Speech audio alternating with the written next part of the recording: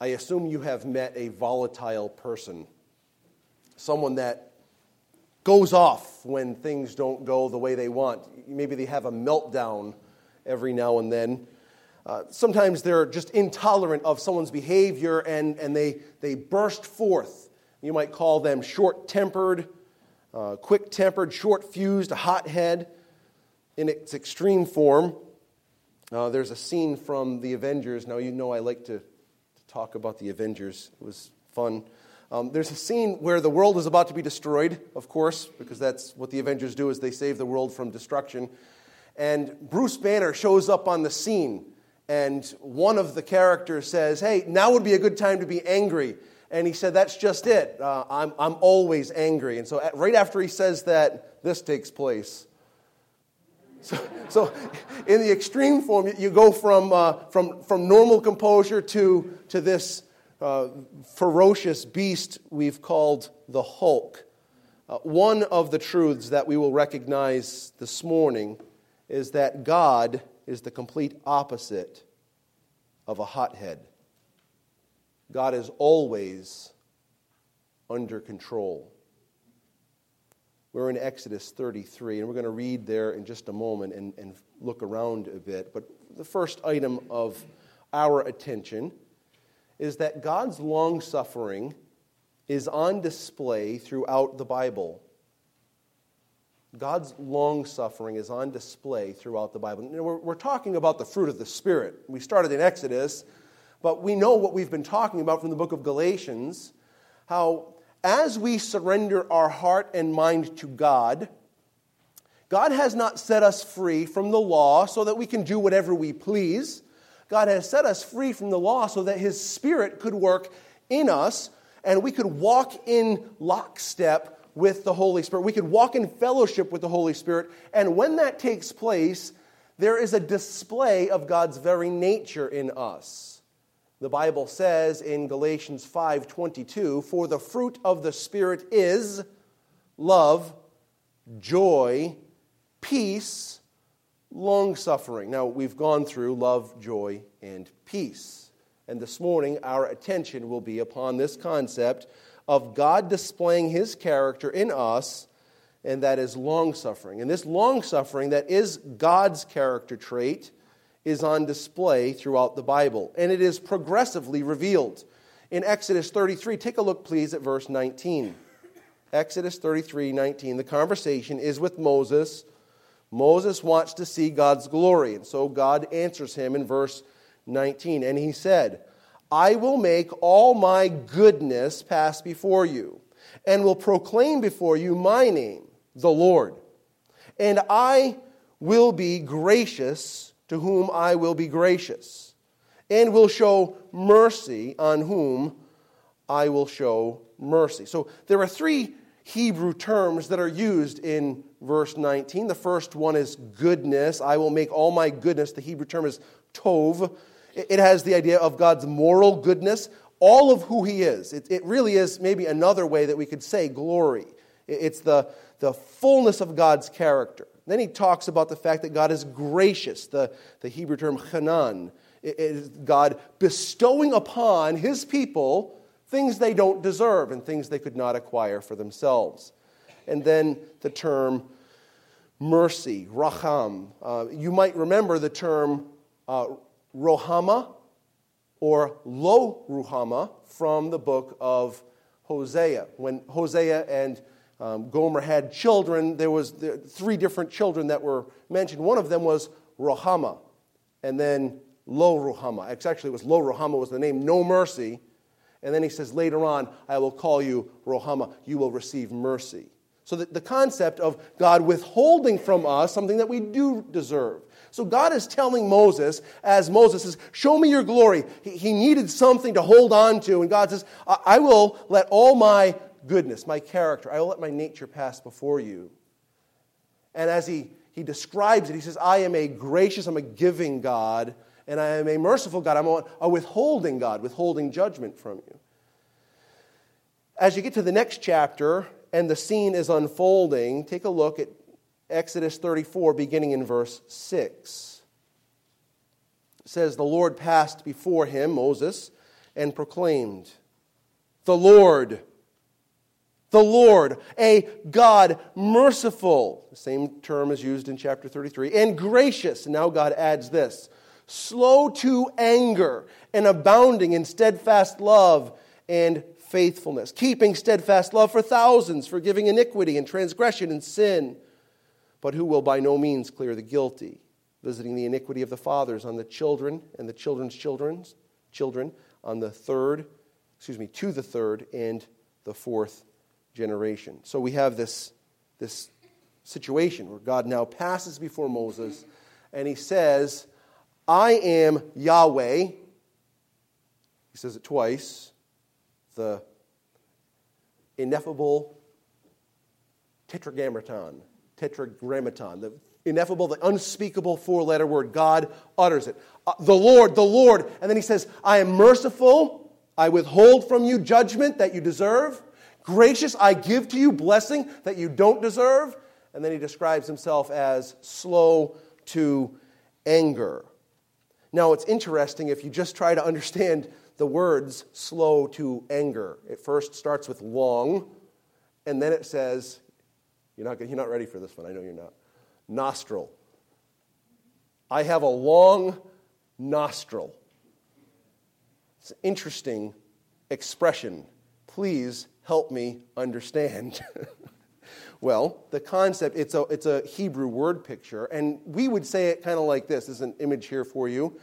You know how a bull, when it's about to go after the red blanket, that poor Spanish guy waving the red blanket, that bull's about to run. Before he does it, he's snorting, and you can see the fury and the wrath and the anger ready to come out of that bull because he's going to charge at that poor guy.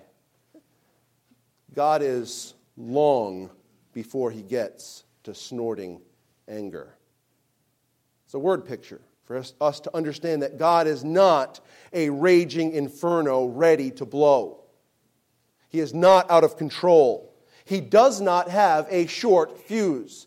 And God confirms this again and again through the Old Testament. He confirms it in the law in numerous places. I'll just mention one of them. In Numbers 14:18, it says this, the Lord is slow to anger and abounding in steadfast love, forgiving iniquity and transgression, but he will by no means clear the guilty, visiting the iniquity of the fathers and the children to the third and the fourth generation. He brings it up again in the Psalms as he continues to bring forth the truthfulness of his character. In Psalm 86 and verse 15, it says, but you, O Lord, are a God merciful and gracious, slow to anger, and abounding in steadfast love and faithfulness. It's again in Psalm 103 and verse 8. The Lord is merciful and gracious, slow to anger, and abounding in steadfast love. If you haven't gotten it enough yet, Psalm 145 and verse 8. The Lord is gracious and merciful, slow to anger, and abounding in steadfast love. So we have it in the law and we have it in the Psalms or the writings. Now, as you look a little further, he also reiterates this to his people, that God is a long-suffering God. He does this also in the prophets. Now, before I read the two prophet passages, there's one in Joel and one in Jonah, try to think about the context of what's happening in the book of Joel. The book of Joel is God pronouncing to the nation that he was going to judge them because of their sin. The day of the Lord is coming, he's letting them know. And in the midst of this, God tells them through the prophet who he is. In Joel chapter 2 and verse 13, the end of the verse, it says, return to the Lord your God, for he is gracious and merciful, slow to anger, and abounding in steadfast love, and he relents over disaster. And so he offers to his people his patient long-suffering, his patient endurance with them. As you get to the book of Jonah, it's interesting the way that Jonah uses this quotation back from the book of Exodus. here's Jonah. You know about Jonah. Jonah's supposed to go and preach to Nineveh. And Jonah says, I don't like the Ninevites. I don't like those in Nineveh. I don't want to go there. And so he runs. God swallows him up with a whale, spits him out on the shore. You know all the things that go on. Jonah goes and he preaches, and the people repent. It's like every preacher's delight is to see people hear the word of God, the salvation of God, and to respond to that salvation and to turn to God. This is every preacher's delight. But Jonah was miffed. And this is what he says to God in prayer in Jonah 4:2. And he prayed to the Lord and said, O Lord, is not this what I said when I was yet in my country? This is why I made haste to flee to Tarshish, for I knew that you are a gracious God and merciful, slow to anger and abounding in steadfast love and relenting from disaster. He's complaining right now that God was willing to save a group of people that didn't know him. And the way he complains to God is saying, you are slow to anger. I knew you were slow to anger. I knew you wouldn't judge these people that I hate. God's long-suffering applies to his people, those that are his covenant people, and it applies toward God's relationship to people that are outside of that covenant as well. God is bearing along with people. It really is quite remarkable how patient God is. God's long-suffering shines brightest in the context of our failure. I want for you to look at what I might consider the most glorious display of God's long-suffering. Take a look at Romans chapter 3, please. Romans chapter 3. God's long-suffering is continuously being brought to our attention, and his nature as a long-suffering God, or his character as a long-suffering God, is progressively being revealed to us. And it sees its fullest display in his work through Jesus Christ. In Romans chapter 3, beginning in verse 9, you may be familiar with this, but before we read it, know what Paul is doing in the book of Romans in these first few chapters. He has one main objective, to tell us that the gospel saves sinners. But in these first few chapters, the way he brings that to our attention is by telling us that we are all sinners. He's letting us know that no matter who you are, no matter what you have as a background, no matter how refined you may be, intelligent, sophisticated, strong-willed, courageous, tough, whatever your background, there is one thing that's true of you, that's true of me, that's true of everyone, that we are sinners, and we're in desperate straits. Here in Romans chapter 3, beginning in verse 9, what then? Are we Jews any better off? Are we religious people any better off?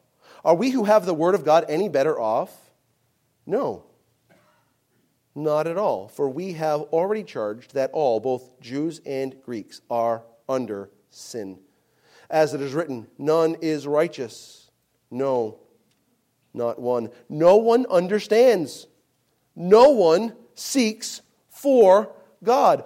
All have turned aside. Together they have become worthless. No one does good. Not spiritually. Not even one. So he is painting a pretty strong picture of our condemned state. Verse 19. Now we know that whatever the law says, it speaks to those who are under the law, so that every mouth may be stopped, and the whole world may be held, what? Accountable to God. For by works of the law, no human being will be justified in his sight, since through the law comes the knowledge of sin. So he's painted a perfect picture for us to understand whether you're outside of the faith community or you're smack dab in the middle of the faith community, you are not justified. You are not made right with God. You don't have a standing with God of your own resources. We stand condemned. We are all under condemnation. This is what he's telling us. Verse 21 now. But now the righteousness of God has been manifested apart from the law. So, another way that God demonstrates his righteousness that's outside of the law, although that the law and the prophets bear witness to that righteousness, it says this, verse 22, the righteousness of God through faith in Jesus Christ for all who believe. For there is no distinction, for all have sinned and fall short of the glory of God. And all who trust Christ are justified by his grace as a gift through the redemption that is in Christ Jesus. Listen carefully now. Don't lose attention, because we need to see verses 25 and 26 to really understand what Paul is getting at, or why we're in this passage particularly. It says, whom God put forth, Jesus, God put forth as a propitiation, as a settlement of God's wrath, by his blood, to receive by faith. That was to show God's righteousness, because in his divine forbearance, it's another word for long-suffering, in his divine forbearance, he had passed over former sins. It was to show his righteousness at the present time, so that he might be just and the justifier of the one who has faith in Jesus. Paul has just painted the picture that we are all sinners, yes. That the law doesn't justify us, no. There is something that justifies us, a righteousness that comes from God through faith in Jesus Christ. Jesus has done what's necessary so that when we trust Christ as our Savior, we are justified or made righteous before God. But listen to what he says in verse 25. It says, in his divine forbearance, he passed over former sins. In other words, you've got several thousand years of history that took place before Jesus was crucified on a cross. Now we know that the crucifixion of Jesus was what's called the propitiation for our sins, the settlement of God's wrath. But there are thousands of years before that took place. All those thousands of years, God in his divine forbearance overlooked former sin. He didn't dismiss them. He didn't say, sin is okay, sin is not a problem. He didn't say any of that.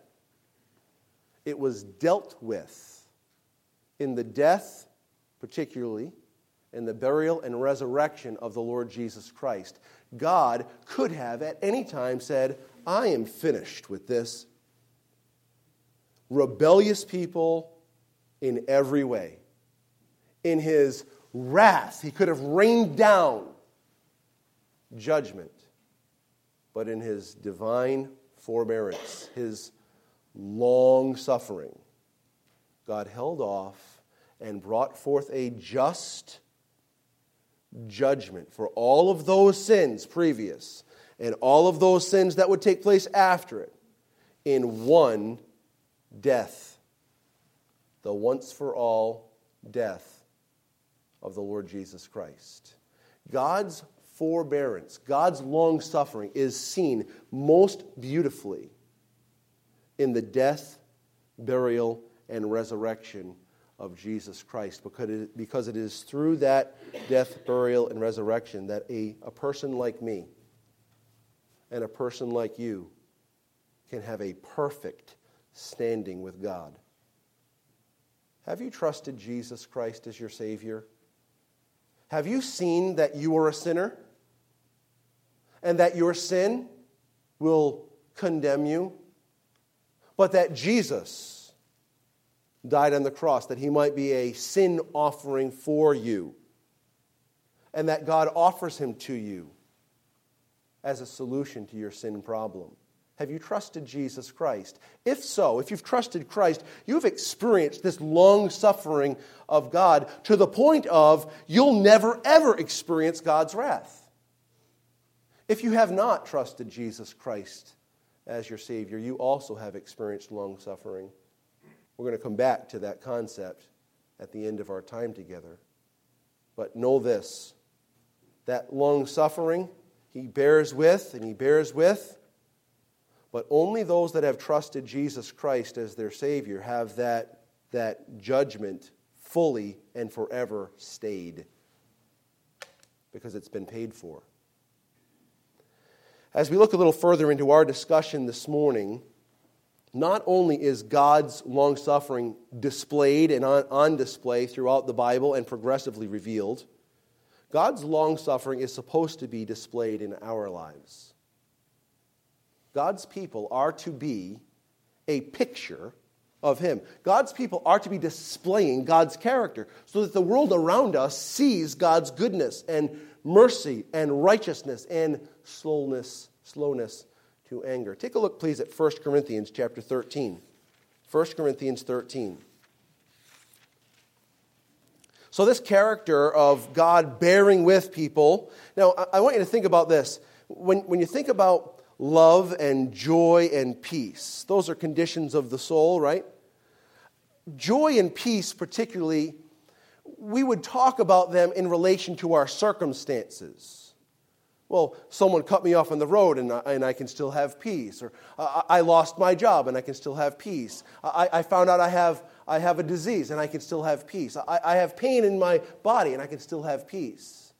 I have joy even when the economy is doing what it does. And I have joy even when our country is run the way it's run. I can have joy in the face of my circumstances. When it comes to this concept of long suffering, you move from circumstances directly to dealing with people. So from inanimate objects to personal beings. When we talk about long suffering now, you're talking about people that might hurt you intentionally or unintentionally. People that are offensive to you intentionally or unintentionally. And it becomes a lot more personal than some guy that you never met before cutting you off on the road, or some boss having to make cuts at work and saying, I'm sorry that you have to be one of the ones I have to cut, but this is the way it is, and so I'm sorry, here's your pink slip. That might feel personal, but it's a circumstance. Whereas someone directly and intentionally dealing with you, now we have a little bit of an issue.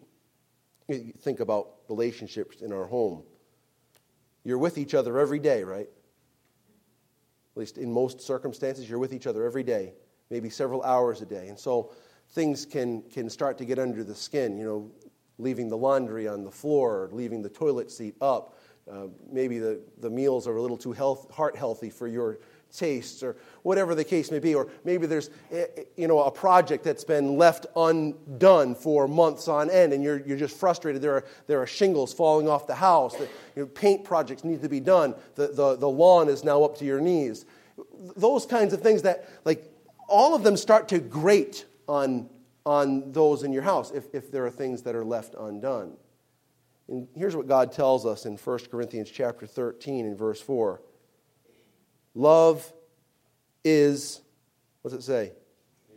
Patient. Now, let me tell you here's a little Greek lesson for you. You ready?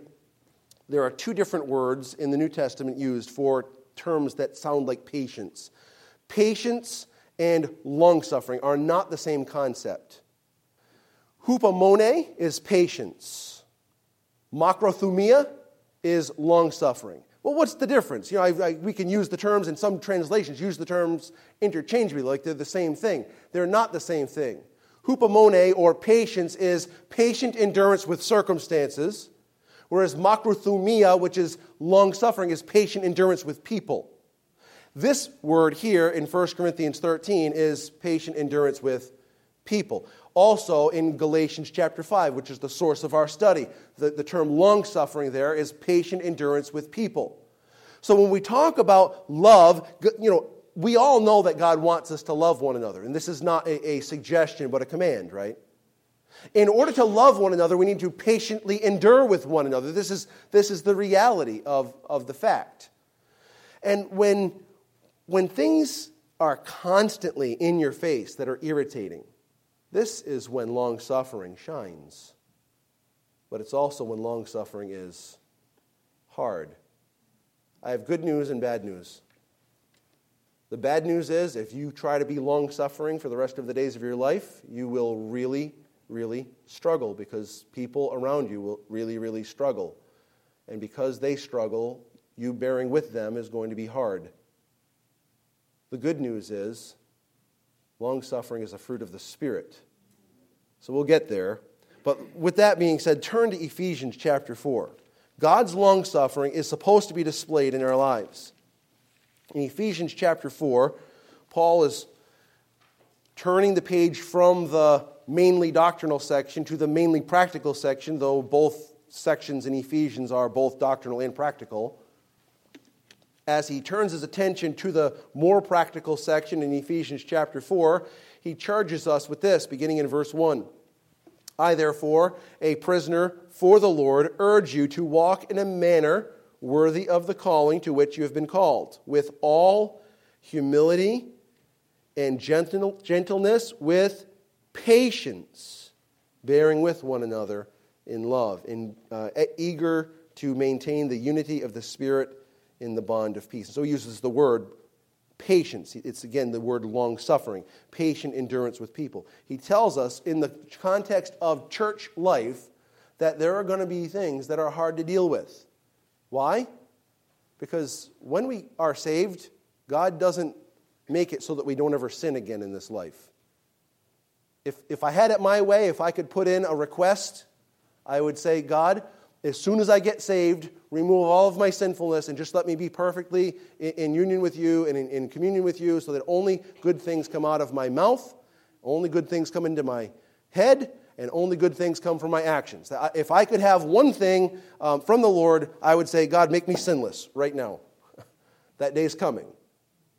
Unfortunately, it's not until I don't breathe this air anymore. It's when I breathe celestial air, the air of heaven, that I will be sinless forever. But in the meantime, I sin, and guess what? I don't mean to be bad and mean to you, but you sin too. I know you don't think so. Yeah, I know you do. I know you know that you sin. Because there are 150 sinners in one place, you can guarantee that that sin will eventually rub up against each other in a way that we don't like. In a household, the same thing. In the workplace, the same thing. Whatever corporation, whatever practice you're involved in, you've got people around. There are going to be people, and their practices will rub up against yours, and yours will rub up against theirs. And God says, here's the calling. You want to walk in a manner worthy of the calling? Do so with patient endurance with people. The church must be this way. God tells us it's going to be hard, which is why he tells us in verse 3 how we have to work eagerly, eager to maintain. It's a great intensity to this project. In 1 Thessalonians chapter 5, Paul brings this to our attention again. He says, and we urge you, brothers, admonish the idle. The people that don't do anything. Admonish the idle. Encourage the faint-hearted. They quit so easily. Help the weak. Man, they really struggle. I wish that the verse ended there, don't you? Not really. He says, be patient with all. Bear with the idleness of those who do nothing. Bear with the scruples, I love that word from Romans chapter 15, of the weak. Those that are easily discouraged, bear with them. Those that seem to not have the kind of strength that they ought to for a certain stage in life, bear with them. This is the call. The call is that God's long-suffering is to be displayed in our lives. All right, well, that's good. We see that God is long-suffering, and it's displayed and progressively revealed. We see that we're called to display that long-suffering. Good to know, and sadly probably don't do as well a good a job at that as we would like to. Thirdly, and very importantly, God's long-suffering displayed in our lives brings him glory. God's long-suffering displayed in our lives brings him glory. That's in your house. Wives, when your husband isn't everything he ought to be, and you, by God's grace, empowered by God's Spirit, bear with his folly you're bringing glory to God. Husbands, when your wife doesn't do everything that you have designed for her and things that you expect and things you think, this is what a good wife ought to do. And by God's grace, you're empowered to bear with and not look down and not have that faulty expectation of your wife. God is glorified. When you're dealing with your children and your children dealing with your parents, because your parents are not flawless for sure. When you're dealing with your coworkers and fellow Christians in the church, when we're bearing with one another in our failures, God is glorified. Don't miss out on the benefit of this. Oftentimes we look at these calls in our lives and we're like, okay, I've got to do this. And so we kind of get task-minded. And so we're trying to be long-suffering, or we're trying to have joy, we're trying to be at peace. Don't forget the bigger picture, folks. When God displays these things in your life, first of all, He's on display, His kingdom is on display, and He is being glorified. Take a look, please, at 1 Timothy chapter 1. Just a couple more verses of Scripture for our consideration this morning. This passage in 1 Timothy was our responsive reading. It again speaks toward God's long-suffering, but it also speaks of how that long-suffering of God brings glory to Himself, and how the one who is a recipient of God's long-suffering should view their then responsibility to display that very same long-suffering. Here in 1 Timothy chapter 1, beginning in verse 12, look at what God's Word says. I thank Him who has given me strength, Christ Jesus our Lord, because He judged me faithful, appointing me to His service. In other words, he says, this is someone I want serving me. Well, what kind of a person was Paul? Verse 13, though formerly I was a blasphemer. You know that blasphemy of the Spirit is condemnable by eternal damnation? Paul says, I was one of those guys. And furthermore, I was a persecutor. The people that were preaching the name of Jesus Christ, I was hauling them off to magistrates, and some of them I was party to killing, one namely Stephen. And he says he was an insolent opponent, one who spoke rashly and disastrously toward the gospel. But I received mercy because I had acted ignorantly in unbelief. And the grace of our Lord overflowed for me with the faith and love that are in Christ Jesus. The saying is trustworthy and deserving of full acceptance, that Christ Jesus came into the world to save sinners, listen carefully, of whom I am the foremost. But I received mercy for this reason, that in me, as the foremost, Jesus Christ might display His perfect what? That's long-suffering, as an example to those who were to believe in me for eternal life. I am a channel, I am a display of a God who bore long with me. I am the chiefest of sinners, and God displayed His perfect patience in me by bringing me to Himself.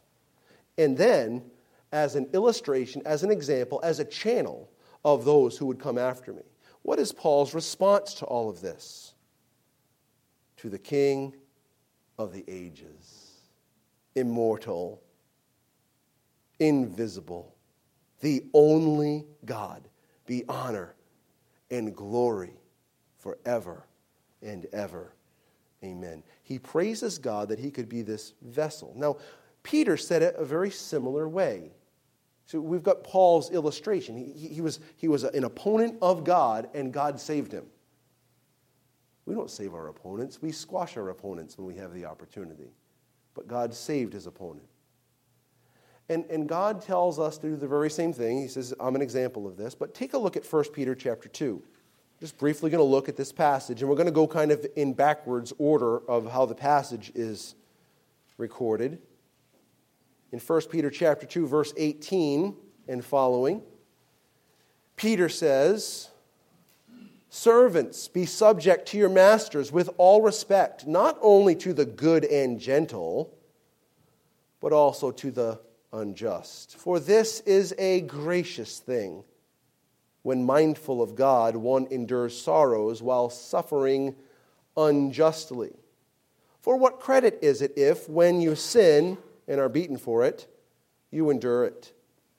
But if, when you do good and suffer for it, you endure, this is a gracious thing in the sight of God. For to this you have been called, because Christ also suffered you, leaving you an example so that you might follow in his footsteps." So he's letting us know, okay, you may be treated unfairly. People may hurt you. Now, this is in the workplace. I don't think it has to be isolated to there for our own consideration of this. Whatever environment you find yourself, you may be treated unjustly. And God says, Jesus was treated unjustly for you. His treatment was an illustration of how you might be treated. And it's a gracious thing. It's something that brings praise to God in God's sight when you endure while doing good. Now, moving backwards in the passage, look at verses 15 and 16. "For this is the will of God, that by doing good you should put to silence the ignorance of foolish people. Live as people who are free, not using your freedom as a cover-up for evil, but living as servants of God." You'll notice this concept of freedom and servitude kind of brings us back to our original passage that we didn't read this morning, but back in Galatians chapter 5, don't let your freedom serve as a license to sin, but by love serve one another. That's the context of the fruit of the Spirit. Here in this passage, he's talking about that our freedom is to be used to serve others and to be a good servant. And in the process, you'll put to silence the ignorance of those who accuse you. Listen, that people can say all kinds of things. They can say all kinds of negative things about Christians, or you particularly. But if you're serving God rightly, with joy, with peace, with long-suffering, as you demonstrate Christ in the workplace, those things are hollow. They're hollow accusations. So here Peter says, silence them now. But that's not the end of the story, folks. The ultimate objective is not to silence our critics. Look at verse 11, verses 11 and 12. "Beloved, I urge you as sojourners and exiles to abstain from the passions of the flesh which wage war against your soul.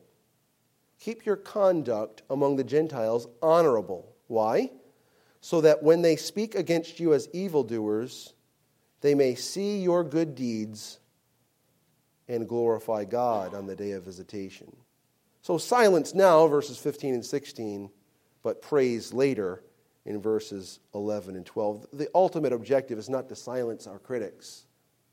It's for those that might be critical to see the glory of God, to see the long-suffering of God in our lives, to see the love of God in our lives, to see the joy of God in our lives, the peace of God in our lives, and so forth and so on as we go through the list of the fruit of the Spirit. People need to see who God is. God is putting himself on display. Yes, he's declared his power by the things he's made, but here and now, as we are his people, his ambassadors, his ministers of reconciliation, people should be seeing God's character in us.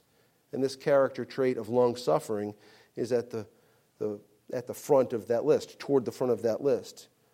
Back in Galatians 5:22, the fruit of the Spirit is love, joy, peace, and long-suffering. This long-suffering we're talking about is not learned behavior. It doesn't arrive into our lives from a sermon. It doesn't arrive into our lives by reading. It doesn't arrive because we've studied it, because we've memorized passages about it, or because we've even meditated on those passages. It will always and only be evidenced in our lives when the Holy Spirit is ruling our hearts. it will always and only be evidenced when the Holy Spirit is ruling our hearts. The fruit of the Spirit isn't like going to the store and picking some things off the shelf and say, well, I'm going to work on this one. This is going to be really great for the project. I'm going to grab one of these and put it in my cart and go pay for it and move out the door. The fruit of the Spirit is a package deal. You're not going to exhibit God's love and not exhibit His long-suffering. You're not going to exhibit God's joy and not exhibit His gentleness. You're not going to exhibit God's peace and not exhibit faithfulness. You're not going to exhibit long-suffering and not exhibit self-control. It's a package deal. The fruit, the evidence of the Spirit is love, joy, peace, long-suffering, gentleness, goodness, faith, meekness, and temperance. Against such there is no law. When the Holy Spirit is ruling our hearts, all of the evidences of the Spirit are in operation. You know, it's really easy to become upset over hurtful things that someone does to us. We only know the half of it. We don't know what's going on in someone's heart. Yet God knows everything. He knows the thoughts and intents of our hearts. He knows every time that we're in rebellion against Him. He knows every time we are envious of someone. Every time we're covetous. He knows every time we are hateful, angry, depressed. He knows every time that we don't trust Him. He knows everything about us. Before we utter a word, He knows what is in our hearts. And He still demonstrates long-suffering toward us. He is quite remarkable. And while He has passed over our sin in accordance with His divine forbearance, this does not mean that He will hold His judgment forever.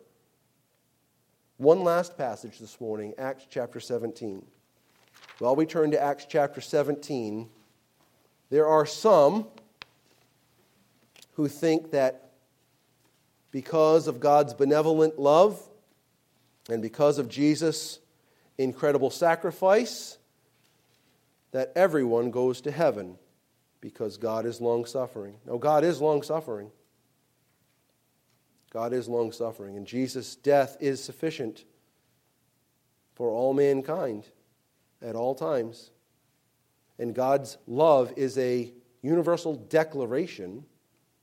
He causes the sun to shine on the just and the unjust. But as we look at this passage in Acts 17, and I'm just going to read through it and make just a couple of comments. Listen carefully. Listen carefully to the doctrine that is offered to us in this historical account. Acts 17, verse 22. So Paul, standing in the midst of the Areopagus, said, Men of Athens, I perceive that in every way you are very religious. For as I passed along and observed the objects of your worship, I found also an altar with this inscription, To the unknown God. What therefore you worship as unknown, this I proclaim to you. The God who made the world and everything in it, being Lord of heaven and earth, does not live in temples made by man, nor is He served by human hands as though He needed anything, since He Himself gives to all mankind life and breath and everything. And He made from one man every nation of mankind to live on all the face of the earth, having determined allotted periods and the boundaries of their dwelling place, that they should seek God and perhaps feel their way toward Him and find Him. Yet He is actually not far from each one of us. For in Him we live and move and have our beings, as even some of your own prophets have said, for we are indeed His offspring. Being then God's offspring, we ought not to think that the divine being is like gold or silver or stone, an image formed by the art and imagination of man. Listen carefully. The times of ignorance God overlooked. It's a very similar concept to bearing with people. The times of ignorance God overlooked. But now, but now. He commands all people everywhere to repent, because he has fixed a day on which he will judge the world in righteousness by a man whom he has appointed. And of this he has given assurance to all by raising him from the dead. You hear what this passage is telling us? It's talking about God being a creator God, the one who was the one who's the source of all living creatures, the one who gives to each one life and breath and all things, this one that doesn't need me to worship him, to be God. He is God whether I worship him or not. This God has overlooked all of the ignorance that has been around for days and days and years of all mankind. God has overlooked it. But now, he issues a call, and that call to everyone, everywhere is this: repent, repent, turn from your sin and turn to me. I've done what's necessary. I have sent my Son to die on the cross for you. He bore your sin. He suffered my judgment against that sin. He was buried, and I raised him up. And I want you to know, he is coming back, and he will judge those that don't believe, that do not repent. God's long-suffering, he bears long with us, but there is an end. It's long suffering. It's slow to anger. It's slow to wrath. But don't think that for 1 second that means there's no wrath. Don't think for 1 second that that means no judgment. What do you think Jesus did on the cross? This was not some fairy tale. Jesus bore my sin on the cross. Why? Because God judges sin. His wrath is angry against sin. God holds it back. He overlooks it. He forbears long. But judgment comes. It came in the form of Jesus Christ. Praise be to God. We'd have nothing without that. God poured out his wrath on his Son, his perfect, spotless Son, who did everything to please the Father. He poured his wrath out on him. He was slow to wrath, but the wrath came. If you've trusted Jesus Christ, you'll never experience that wrath. There is therefore now no condemnation to those who are in Christ Jesus. Nothing will separate us from the love of God that is in Christ Jesus. This is glorious at the beginning of Romans 8 and the end of Romans 8. But you know what, friend? If you've not trusted Jesus Christ, that slowness to anger, you're glad he has it, but the anger's coming. That slowness to wrath, you're glad he has it, but the wrath is coming. Which is why he says to all men everywhere, repent. Repent. He doesn't say crawl up a mountain on your knees. He doesn't tell you to do something you can't do. He says, turn from your sin. This is not helping you. This will not save you. This will not give you lasting joy. Turn to me. I'll give you everything. I'll give you eternal bliss. I'll give you my Son. I'll give you my righteousness. I'll give you my peace. I'll give you my joy. Turn from your way. Turn to me. Folks, maybe you've never come to this place where you've turned to Jesus Christ. Maybe you don't understand exactly the weightiness of God's long-suffering. You can today. Whosoever will call upon the name of the Lord will be saved. None of us are good enough to avoid God's wrath. Only Jesus. And he laid down his life so he could taste that wrath for us. A substitution. Trust Jesus. Experience eternal rescue. Not just benefit from God's character and his nature of long suffering. Listen, let it be removed from you forever. How? Trust Jesus. Friend, believer, God's called us to display his long suffering. You know how sinful and rebellious you are, and God bears along with you. God is willing to share his long suffering with you as you will walk in the power of his Spirit. Let's do this. Let's ask God to help us I don't know what your situation is. Only you do. Right now, as we take just a moment of silence, you deal with the Lord in accordance with where you are, believer, unbeliever. Deal with the Lord, asking Him for this glorious long-suffering to be displayed. Father, we are truly in awe of how kind you are and how patient you are with us and with man. We're thankful, many of us, that we will never experience your wrath because Jesus took that wrath upon himself and you willingly poured it out on him. Thank you that you have rescued us. We ask that you'd help us to display that same long-suffering in our homes, in our workplace, in the church, and where we go. Not for our benefit, not so that people will think well of us, but so that others will see you on display and your glory on display, and that you would be pleased. Father, we pray for anyone here that's never trusted Jesus as their Savior. We pray that they would turn to you, that they would repent of their sin, turn to you and receive life forever, and that they would never experience your wrath. We know that only you can do this. We pray that you would quicken, make alive their spirit, that they might have life. We pray in Jesus' name. Amen.